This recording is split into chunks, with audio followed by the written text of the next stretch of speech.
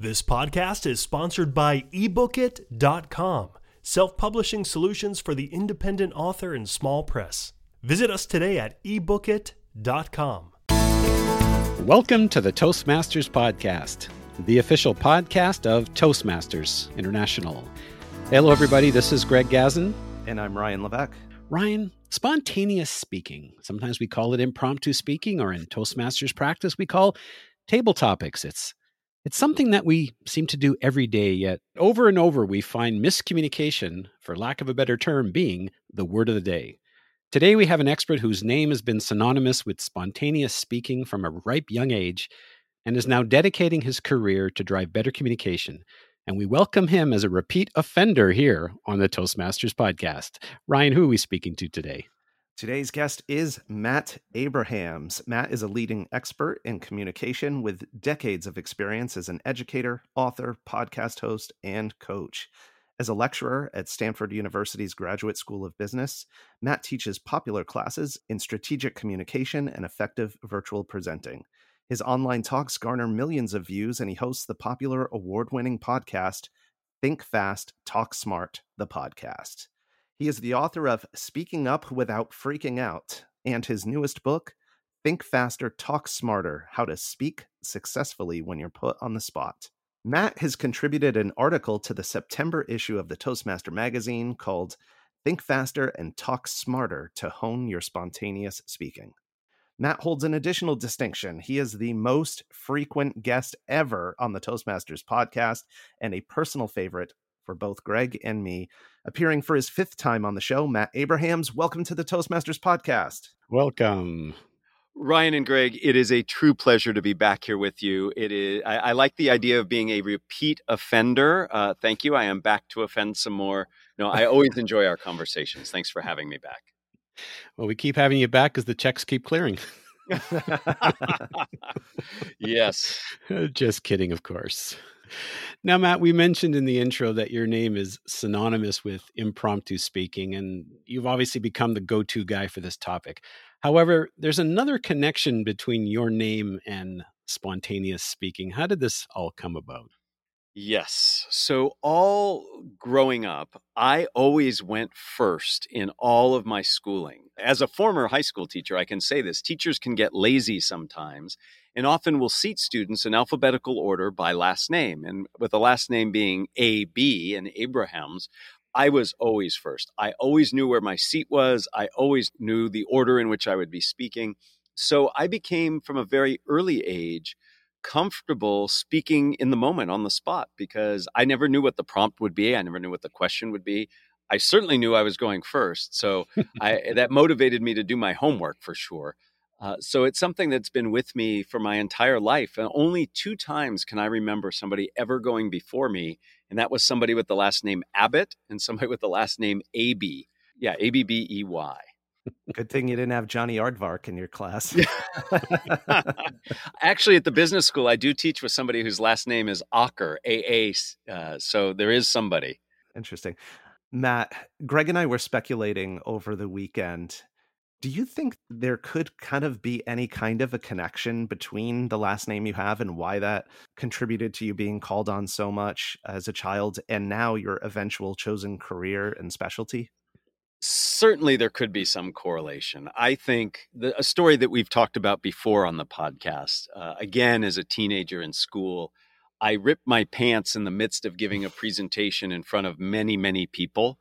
That, I think, had a more direct impact on my interest in communication and helping people manage anxiety than my last name. But I certainly know that I became much more comfortable speaking in the moment because I was called on often first.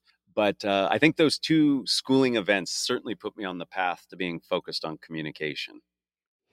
Same color boxers and pants. Got to remember that. There's a hack for you right there. I was certainly less concerned with style and fashion when I was 14 years old. Let's just put it that way. Ah, got it. So it's obvious we've been very spontaneous in our speaking here today, and we realize it's such a huge topic. We'll certainly ask you a little later about your new book. The article seems to focus in on 2 aspects, mindset and message. Thinking of mindset, I know some people may have the mindset to more or less take the first exit rather than to speak off the cuff. And there are many methods to get butterflies in formation. What's one of your favorites? So mindset is more than just managing anxiety, but managing anxiety is critical. And the first step in the methodology that I talk about around becoming more comfortable and confident speaking spontaneously. In terms of anxiety management, I would say that there are three major things that can really help people. There are many techniques. In fact, my first book, Speaking Up Without Freaking Out, I identify 50 techniques, not expecting all 50 to work for every person. Clearly, deep, low, slow breaths, belly breaths, can really help. The kind you would do if you've ever done yoga or Tai Chi, where you are giving yourself time to take full inhalations and exhalations. And it turns out, and since we last spoke, I actually learned this. I'm always learning and I'm excited to learn. On the podcast I host, which is all about communication, I had Andrew Huberman on as a guest. Andrew is big into breathing and how to help ourselves feel more confident in situations. And he taught me that it's the exhalation where all the magic happens. I always thought deep breathing, certainly the inhalation mattered, but it's really the exhalation. So the rule of thumb, or what I like to say, the rule of lung, is you want your exhale to be twice as long as your inhale. Take a 3 count in, a 6 count out. You do that 2 or 3 times. It calms down your autonomic nervous system, which is really behind the fight or flight. So taking a deep belly breath, low and slow, especially with the exhale, number one bit of advice.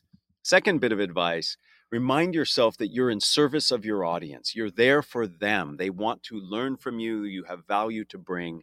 Many of us get very self-critical and can judge ourselves in ways that get in the way. And so when we remind ourselves we're in service of the audience, that can reduce anxiety.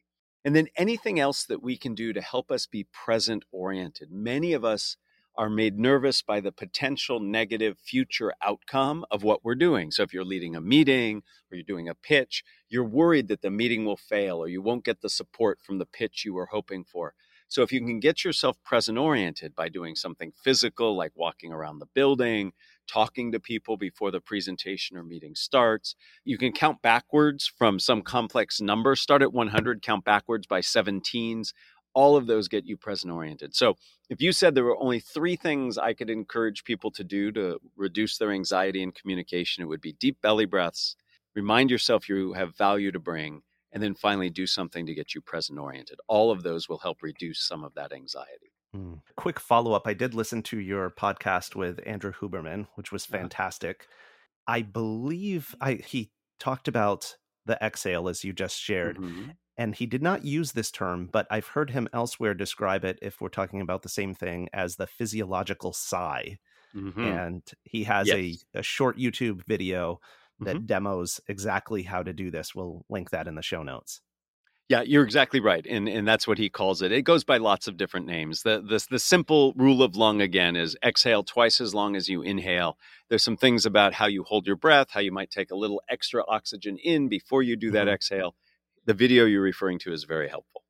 Now, Matt, would you use these techniques to get rid of the fillers, the ahs, the ums, the ers? Is that a method that you would use in the breathing, or is there a different way you might recommend? So breath is very involved in filler words. So again, I learn a lot and have learned a lot since we last spoke.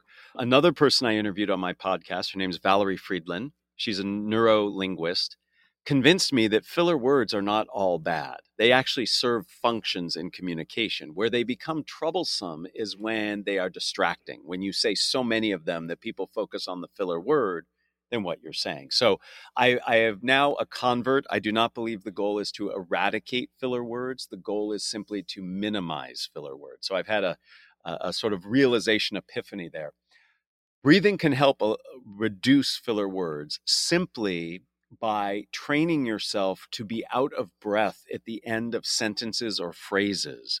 The filler words that stand out most are the ones that come in silence. So if I am speaking, in the midst of speaking, throw in an an a like, you don't pay as much attention because you're making meaning of what I'm saying. But when I am done speaking, and then start speaking again, you hear that because there's silence. Right. This takes practice, but if you train yourself to be out of breath at the end of a sentence, in order to speak again, you must inhale. a truism in all speech is you cannot speak while inhaling. You speak while exhaling. Speaking is an exit-only event. So if I train myself to be out of breath while I'm inhaling before I can speak again, not only do I eliminate filler words, I build in a pause. And as you and all Toastmasters know, pausing is effective. So breath is involved in managing filler words, but it's involved by actually stopping breathing and then starting up again to eliminate those between sentence and phrase fillers. Wow. Amazing. Matt, in your article, you have this super inspiring, I'm being a little bit sarcastic here, admonition to the audience of dare to be dull. That's what I've always wanted to be. When I was a young boy, I said, I want to grow up and be dull. Of course, I'm teasing, but it sounds counterintuitive. Nobody wants to be boring. And I know that this is a maxim that comes from improv, but I do at the same time wonder, many people have this fear that nobody wants to hear what I have to say. Do you think this dare to be dull challenge or notion could reinforce this negative belief? That's a great question. Thank you. And it's one that I haven't, in all candor, haven't thought about. Let me tell you the method behind the madness of dare to be dull, and then I'll come back and answer the question you just asked. Dare to be dull comes from the world of improvisation. The notion is that as an improviser, everything you do doesn't have to be special and magic. Sometimes the best thing to do is to do just the mundane. In the classes I teach at Stanford's Business School, I've taken this up a notch, and I will actually advise my students to strive for mediocrity. And you should see the jaws drop of Stanford MBA students being told to strive for mediocrity, because never in their life have they been told anything but to achieve greatness. Here's the magic behind dare to be dull or strive for mediocrity. We hold ourselves to very high standards when we communicate. We want to do it well. In fact, we want to do it right. And we put a tremendous amount of pressure on ourselves to do it right, to do it well, which means when we are communicating, we are constantly judging and evaluating the communication that we're saying. Now, I am certainly not saying you shouldn't judge your communication. You should. It's important. People succeed in life because they say the right thing, or they say better things, or they don't say the wrong things, for example. But when we are in high stakes, in the moment presentations, if we are judging and evaluating everything we say, it by definition will reduce the quality of what we're saying. Here's why. In many ways, your brain is like a computer, a CPU. It only has so much processing power.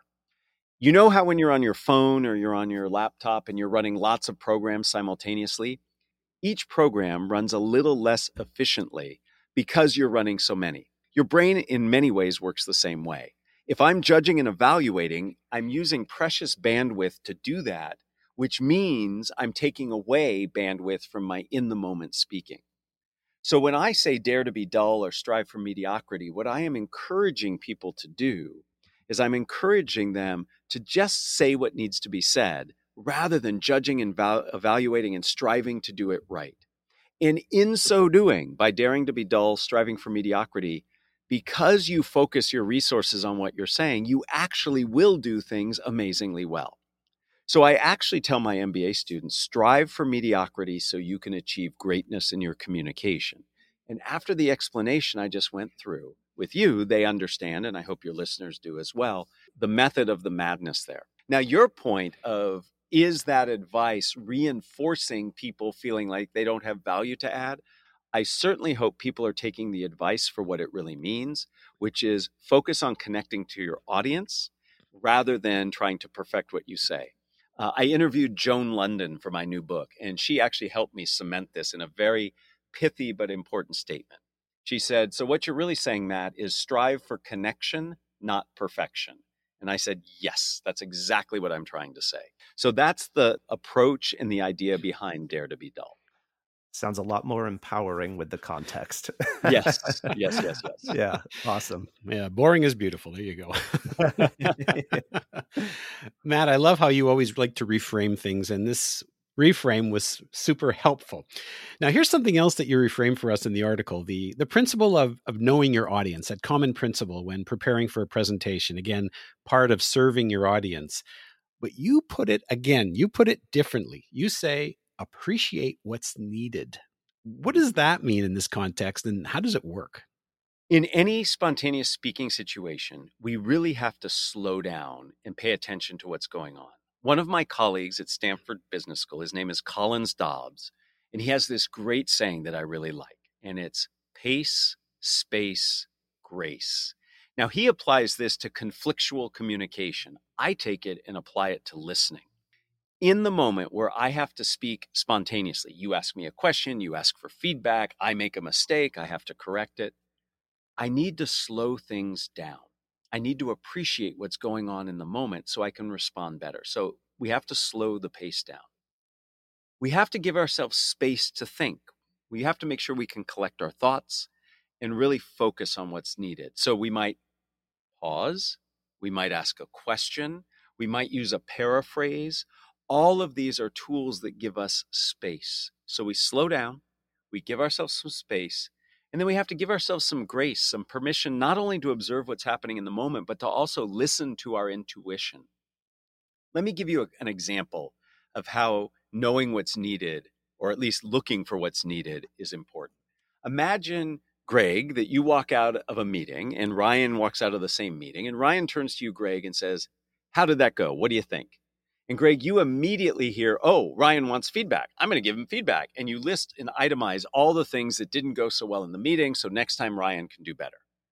But had you slowed down for a moment, slowed the pace, given yourself a little space, and taken a little grace, you might have noticed that Ryan was looking down as he asked you for feedback. He was speaking a little more slowly.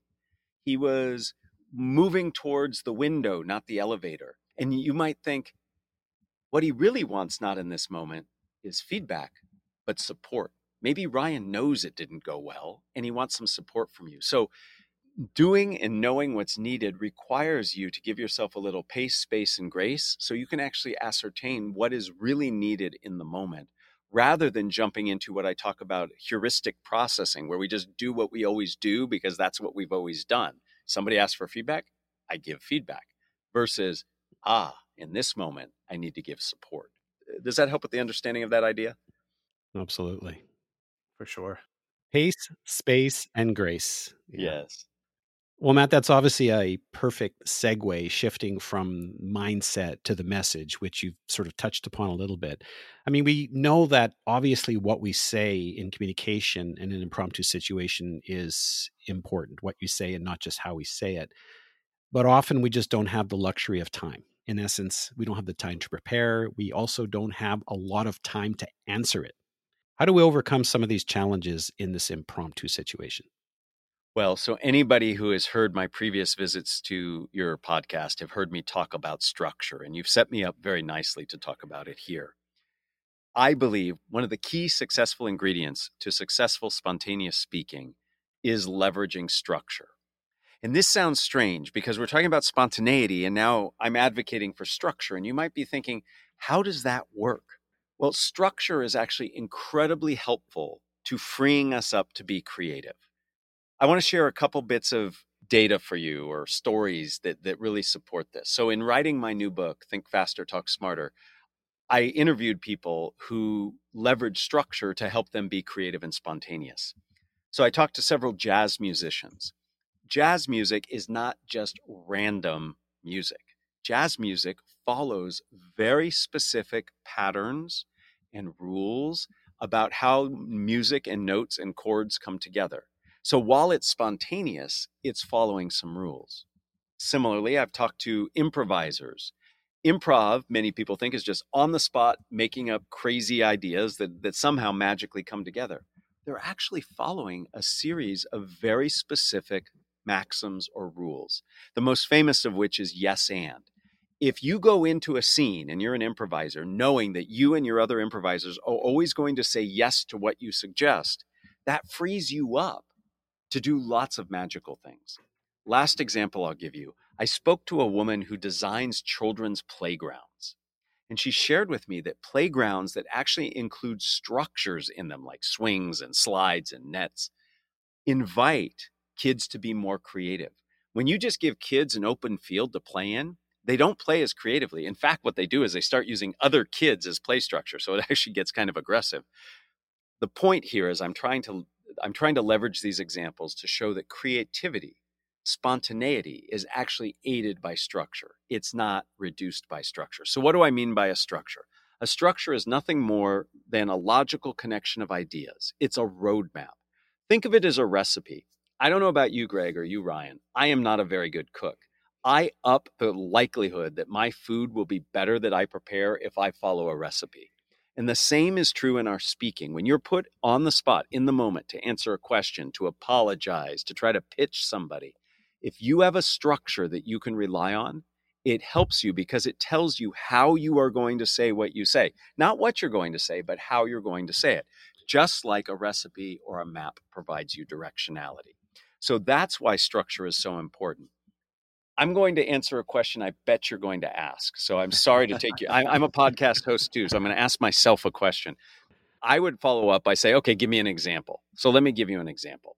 If you're trying to pitch something, an idea, a product, a service, you could leverage a structure called problem, solution, benefit.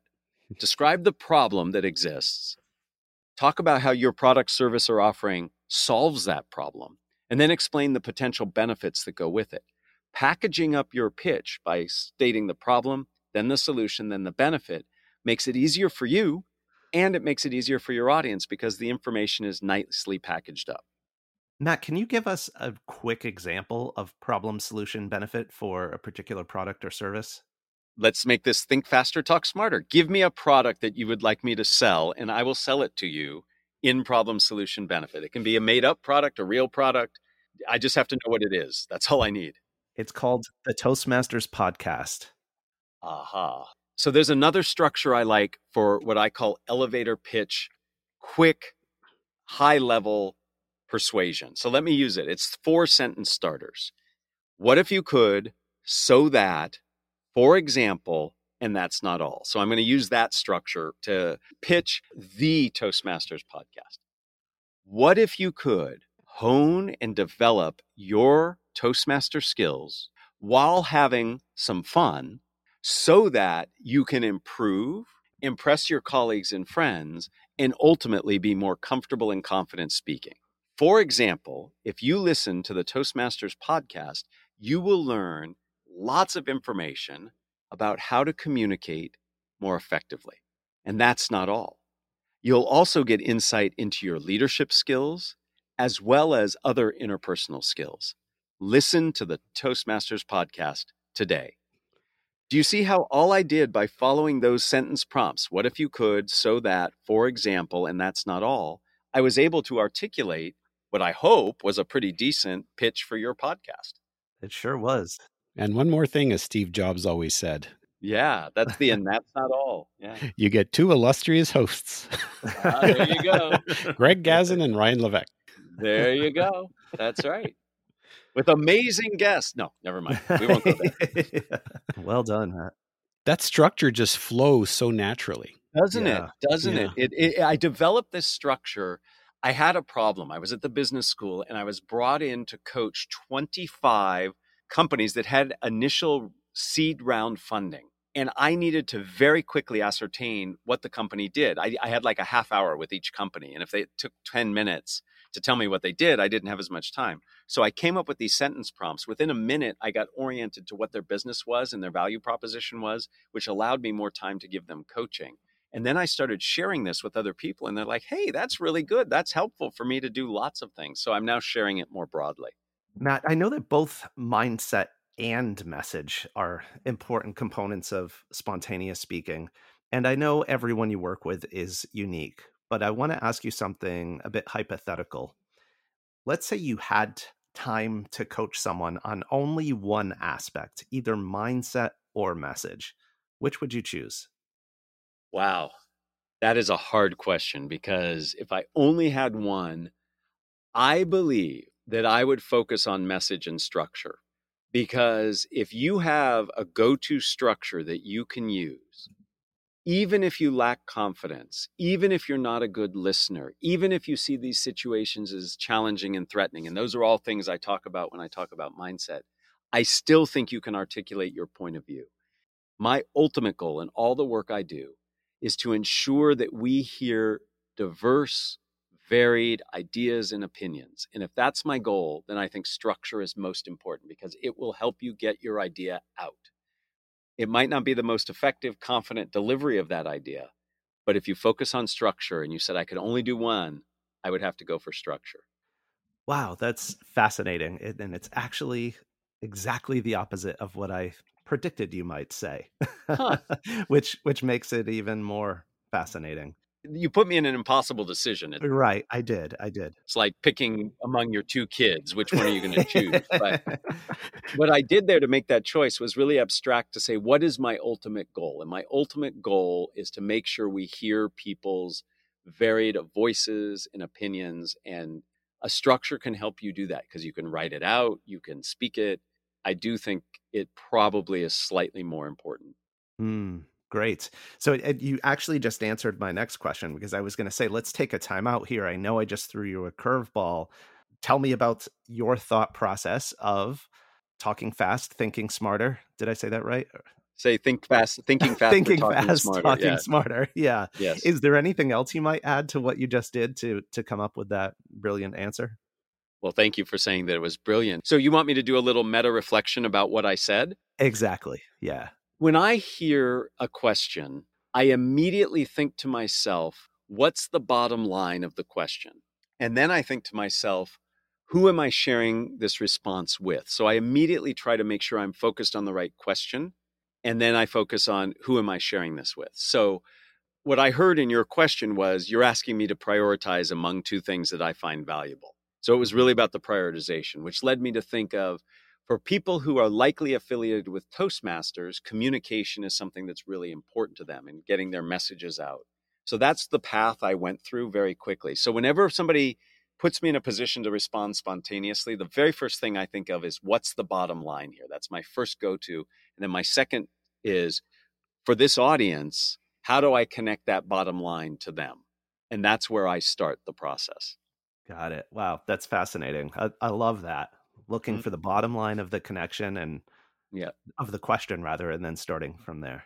Yes. And going back to serving your audience.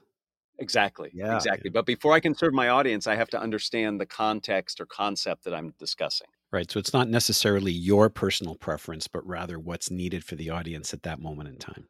That's correct. Ooh, which goes back to that other ingredient. Nice, Greg. Good callback. I saw what you did there. That's not even in my notes. Yeah, there you go.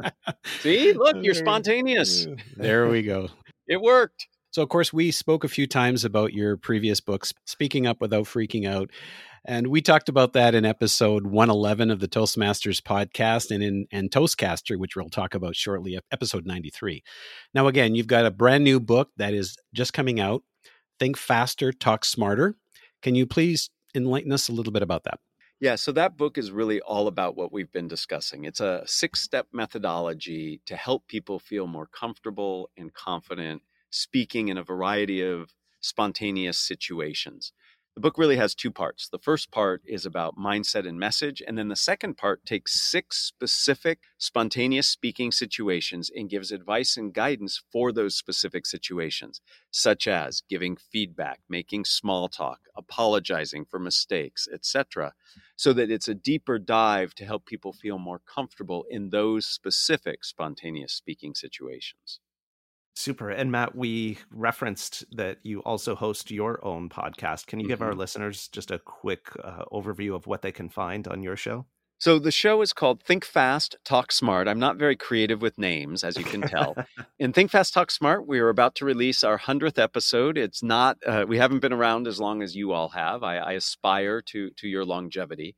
We focus exclusively on communication. So I interview both academics and practitioners around the topics of communication.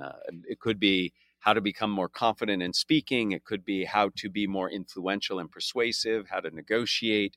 We've talked about including diversity, equity, inclusion in our communication, lots of different topics, all of which I think help anybody who is striving to improve their communication. And you also have the Think Fast, Talk Smart blog as well as part of your branding? I do have a newsletter that comes out, Think Fast, Talk Smart, the newsletter. If anybody's interested in learning about more resources, you can go to fastersmarter.io and you'll see videos and newsletters and lots of things there to help improve communication skills, including my articles from Toastmasters. And then I'm sure we're going to see Think Fast, Talk Smart, the movie, and then Think Fast, Talk Smart, the sandwich. I don't think we're on that path, but I wonder what a Think Fast, Talk Smart sandwich is. That would be really interesting. You've got me curious. Something that you can eat with your mouth, or you can talk with your mouth full, I guess. It would have to be a very small sandwich. That's right. Yeah. Actually, the branding is very clever because what it does is it pretty much ties it all together. And when you think of the book, you can also think of the podcast, et cetera, et cetera. In all seriousness, I was just kidding with you. There you go. I like it. You're part of the PR team now. Well, folks, if you've enjoyed listening to Matt for the 5th time on the podcast as much as we have, we always learn something new because Matt is always learning something new. You can find the Toastmasters podcast at toastmasterspodcast.com, toastmasters.org, Google, Apple, Spotify, and anywhere you get your podcasts. And don't forget, please share this with your family and friends. Ryan? And just a special note for our listeners, we are excited to continue the discussion with Matt over on Greg's podcast, Toastcaster. We're going to dive even deeper into some of the concepts we've already discussed and get into some of the other exciting topics related to Matt's book. So please join us over at Toastcaster for that. I'm also going to briefly mention that Ryan has also agreed to co-host on Toastcaster. That's just because he just wants to keep talking to Matt and he has FOMO, the fear of missing out. That's right. I'm very happy that he'll be there to do some heavy lifting. Also, folks, don't forget to check out Matt's article in the September 2023 issue of the Toastmaster magazine. And before we leave, Matt, just briefly, once again, can you please let us know how people can find you and your book and your blog and your sandwich? I need to add that webpage. You guys are fun. The easiest place to go to find anything about me is mattabrahams.com, M-A-T-T, Abrahams, just like Abraham Lincoln with an S.com. Everything I do is there. Thank you again for this opportunity. If you make heavy use of LinkedIn, please join me there as well. I do a lot of sharing and interacting on that platform.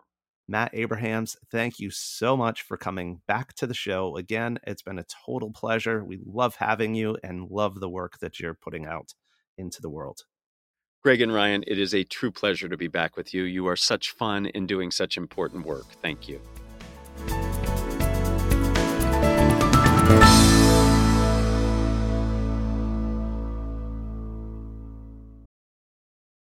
Isn't it about time you published that book you've been thinking about? We can help with that. At ebookit.com, we've been providing authors and small presses with ebook publishing services since 2010. Visit us today at ebookit.com and let us know how we can help you.